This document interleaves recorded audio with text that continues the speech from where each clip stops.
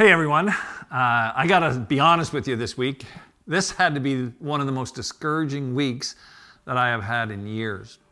It all started this week on Monday when I went for a minor knee surgery, but I was put out under general, and when you come back, that brings with it all kinds of changes and feelings, and it affects your emotions. So I was already vulnerable for that. And then I got the news that we're closing down, we're in shutdown and lockdown.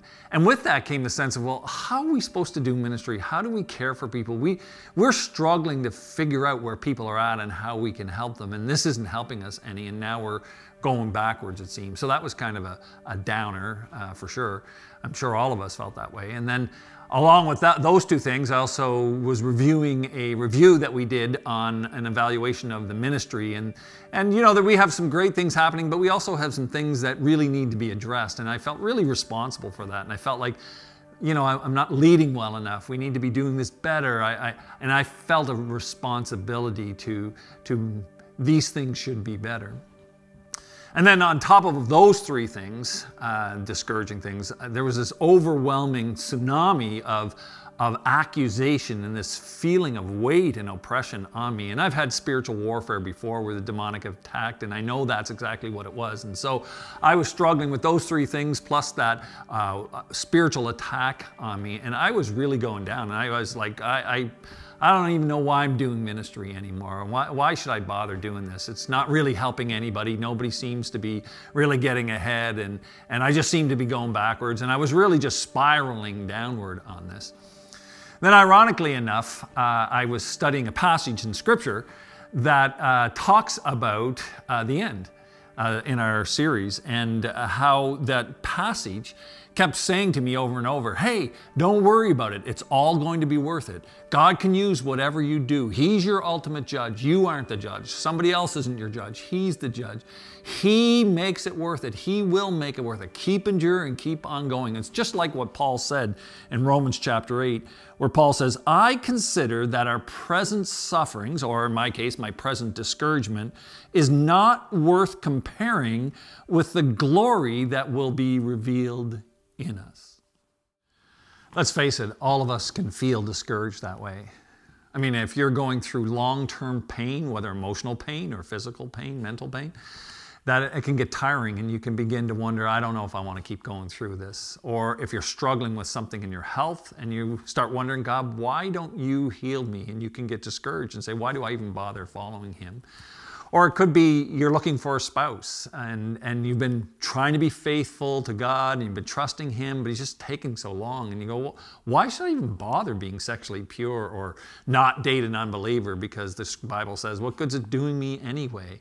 And so you begin to wonder, well, so why should I even bother? Or get this one, the Bible, it has so many strange views or teachings and that are so contrary to the world we live in. Maybe you're getting tired and you're saying, I just am always going against the grain, and I don't know if it's worth it anymore. I don't know if it's even true anymore. And we ask ourselves questions like that. Or maybe you're in COVID and you're wondering, God, why haven't you stopped this?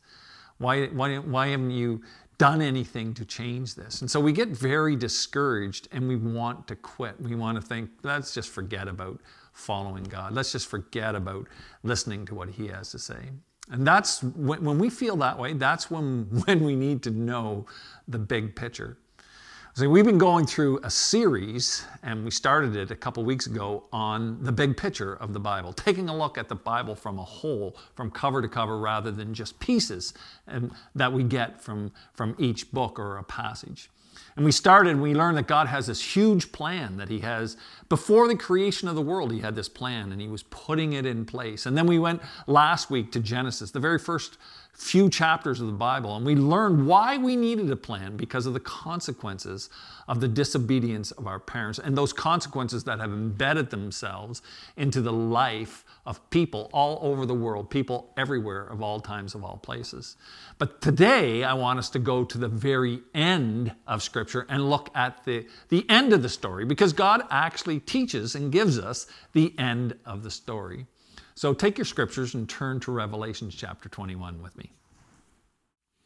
Oh, by the way, Springvale is on the YouVersion Bible app, and I encourage you to go to live events and check us out. There'll be questions that you can interact with this text and with others that are on the app. Now, Revelation chapter 21, verse 1. Then I saw a new heaven and a new earth, for the first heaven and the first earth had passed away, and there was no longer any sea. I saw the holy city, the new Jerusalem, coming down out of heaven from God, prepared as a bride, beautifully dressed for her husband. And I heard a loud voice from the throne saying, "Look, God's dwelling place is now among the people, and he will dwell with them, and they will be his people. And God himself will be with them and be their God. He will wipe away every tear from their eyes. There will be no more death, or mourning, or crying, or pain, for the old order of things has passed away." Now, what I find really interesting about this passage is that, if you'll recall, there were 5 consequences to the fall. I gave them all F words so that we could remember them. And that in this description, all of those 5 consequences are resolved in mankind. Now, for instance, the first one was flight. You'll see it on your screen. Flight, that we're running from God and we have no home. And yet in this verse, John writes, "I saw the holy city, the new Jerusalem, coming down from heaven, prepared as a beautiful bride for her husband." We have no home because of our sin, but God provides a new home. He provided a garden for Adam and Eve, but he provides a city, a place where all his people will dwell together. So we have a home. That is resolved. The second F was fight, that our relationships are filled with conflict, husband and wife, brother to brother, nation against nation. And here we hear John says, he will wipe away every tear from their eyes. Now stop and think about it. What causes the most tears in people's lives? Well, it's the conflict in the relationships they have with their spouses, with their parents, with their family, with their friends at work. And God says all tears will be gone. All the things, all the fighting in our relationships will no longer exist. In fact, one of the conflicts we have, I just mentioned a little bit earlier, was the demonic conflict that we have with us. And in the very first verse, John writes, "I saw a new heaven and a new earth, for the first heaven and the first earth had passed away. There was no longer any sea." Now, some interpret that to mean that there'll be no more oceans in this new heaven and new earth that God is going to create. But the sea in Scripture is the place from which the demonic spirits and the evil spirits and the beasts from Revelation all come out of. And it's viewed as the chaotic, turbulent mass of humanity. And I think what that John is saying is there'll no longer be that turbulent, chaotic conflict that Satan causes in the nations and among the peoples of the world. Then in the next F was flawed, that our most basic responsibilities, work and reproduction, were flawed and pain entered them. And John says here that there will be no more death or mourning or crying or pain. There'll be no more pain. Pain was the part of the curse for both men and women and their roles and responsibilities in creation. And God is going to remove completely all pain. Just think about what that means. That if there's no more pain, there's no more things that cause pain anymore. And so the pain that hampers us and that we have to live with and that causes us to die and the disease is all removed. It's all gone.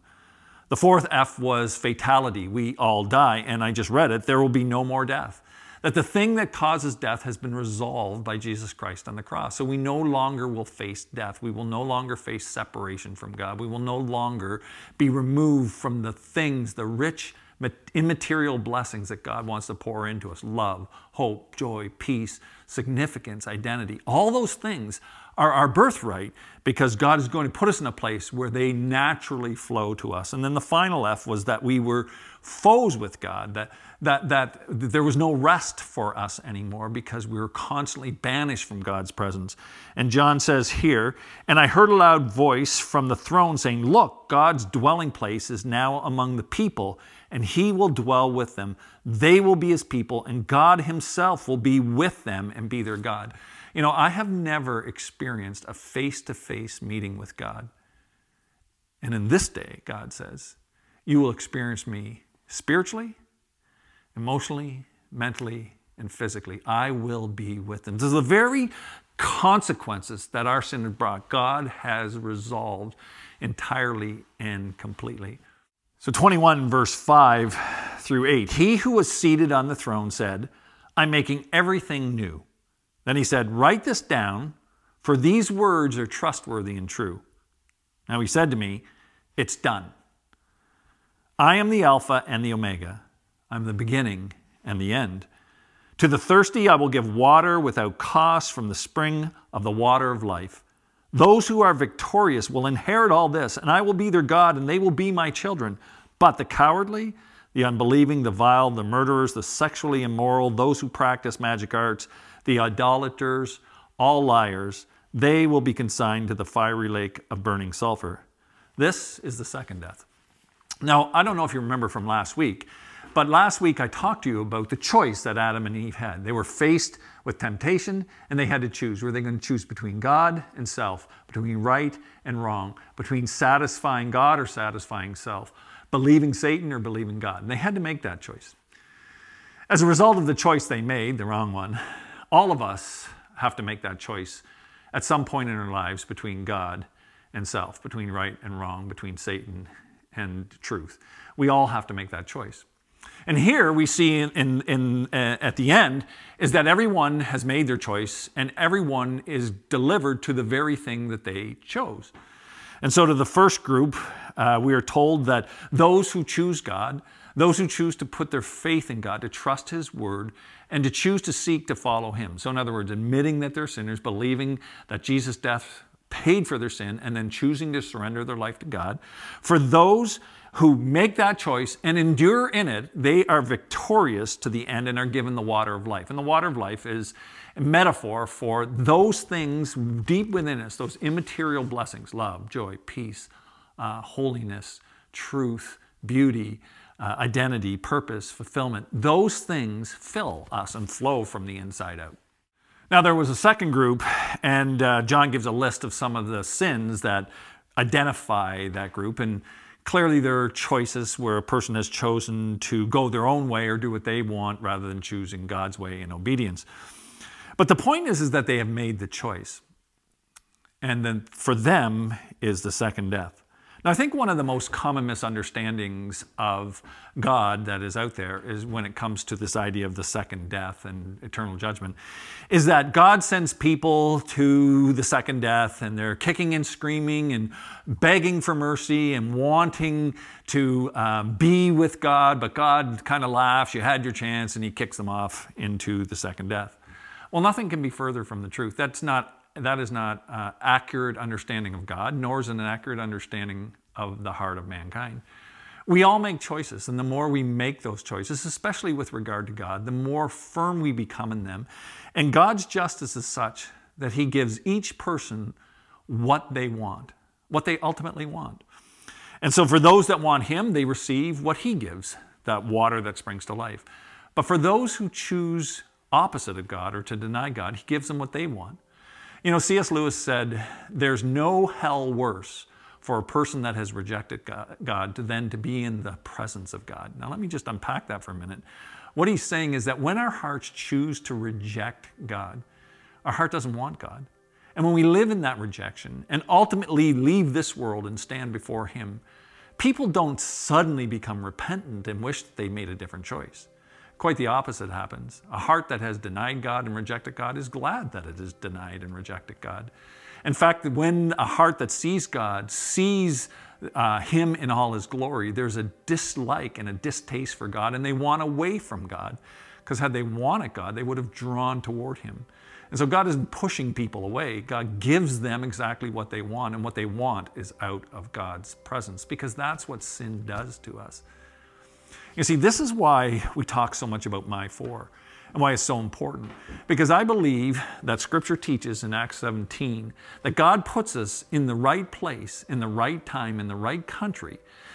That is the best place for us to make a decision to receive God. In other words, we're most likely to choose to follow God now while we're here on earth than we ever would after we leave this earth. And so the people that we come in contact with are My Four, the people around us that that God has put us into the circle of relationship with. Those people that don't know God, this is their best time to ever be open to consider receiving God and seeking God. And so that's why we talk about interceding for people, praying that God will work in their heart, investing love into their lives so they can see Christ, because Christ said, they'll know me by your love. Like when you show love, they'll see me. And then inviting them to read or to think or to talk or discuss or watch something.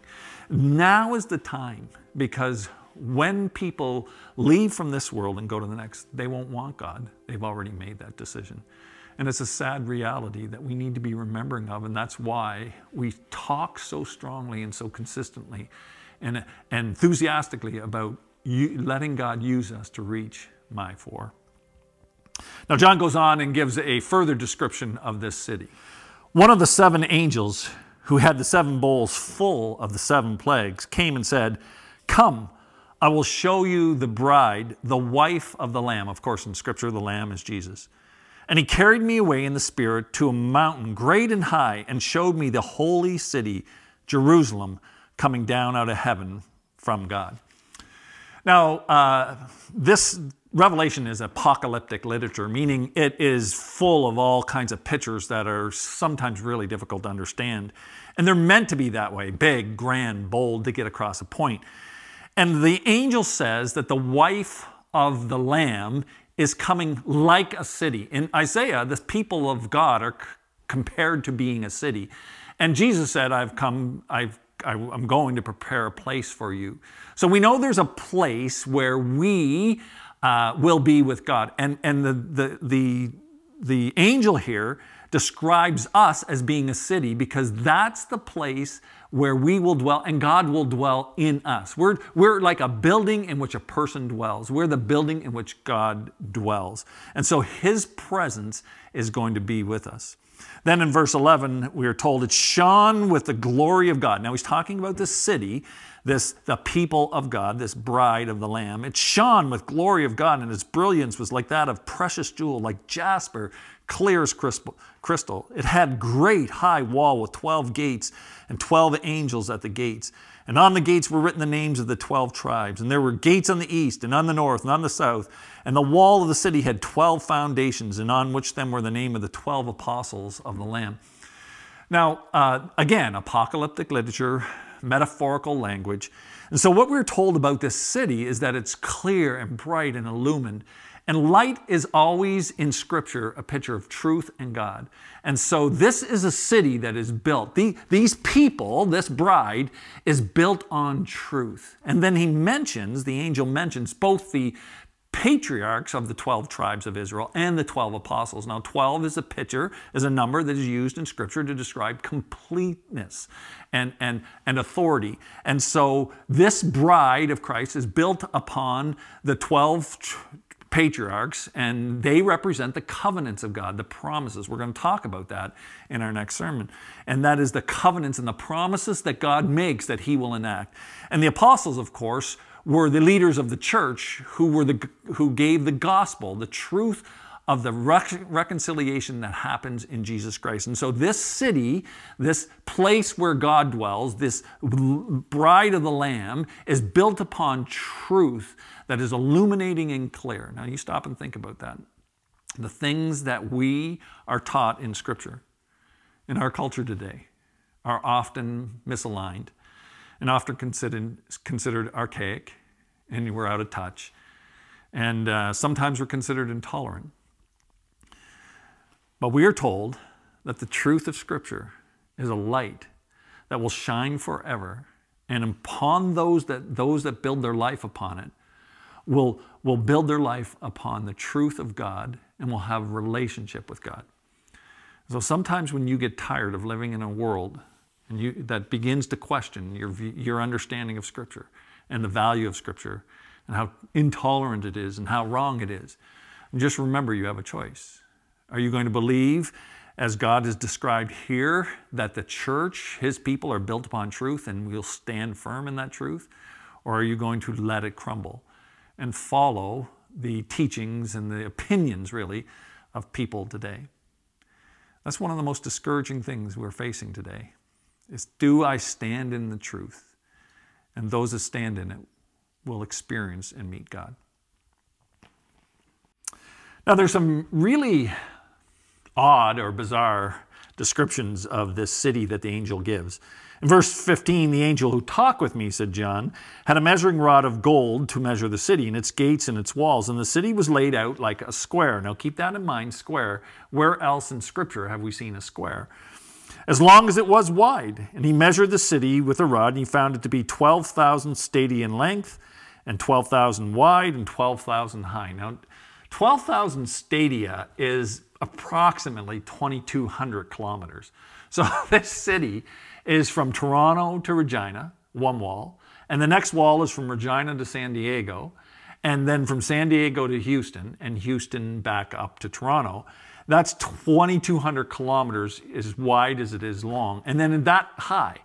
Now, that's a bizarre type of description for a city, but I think I think it's metaphorical because of 12, the number 12, and 12,000, again, 12 is complete, and it's governmental, and it's designed to show completeness. And this is beyond anything anybody can imagine. It's a city beyond what we can imagine today. No cities, even our greatest cities, London, that's London, England, not London, Ontario, New York, Los Angeles, Paris, none of them are as big as this. None of them is anything like this. And you can imagine the dimensions as somebody was hearing this, a city that large. Only God could do something like this.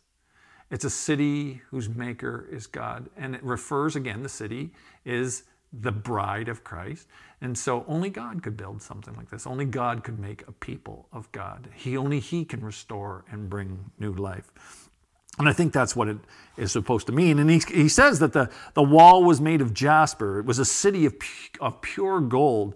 The foundations of the wall were decorated with every kind of precious stone. And then he goes on and lists a whole bunch of stones, very expensive, precious stones. And then ends and says the great street of the city was gold, as pure as glass. And think about it. In the day that John is writing, people didn't have banks. They didn't have access to store their money, a place where it was safe and it would earn interest. So what they would do is they would buy things like pearls and diamonds and topaz and jacinth and amethysts and stuff like that were precious stones. And then if they were in trouble or they needed to buy something, they could use those stones as currency. That was very common. It was easy to hide. It was easy to carry around with you, and people used them. And John is saying the things that are of value, the things that bring security, the things that people work for, they're just common building materials in this kingdom. This kingdom, this city is made up of the most valuable, precious material that can be made. And of course, we know that is the souls of human people. That this city, because it's the city that's the wife of the bride, is made up of what is most precious in this world to God. Now, not to man, but to God. And that's the souls of people. And remember, I told you to remember about the idea of a square. Where else do we see square? Well, we see that in the tabernacle and the temple and the Holy of Holies. It was a perfect square. And here, this city is a perfect square. And just like man went into the tabernacle with sacrifice to meet with God, they came one time a year, one person, the high priest, could go. We can go anytime into the presence of God. We are in the Holy of Holies, the presence of God. And we are, this is the part that blows me away, we are the Holy of Holies. We are where God dwells. And that's how much He values us. In fact, He goes on to say, I didn't see a temple in the city because the Lord God Almighty and the Lamb are its temple. He is the one. We don't have to go to some place to be in the presence of God.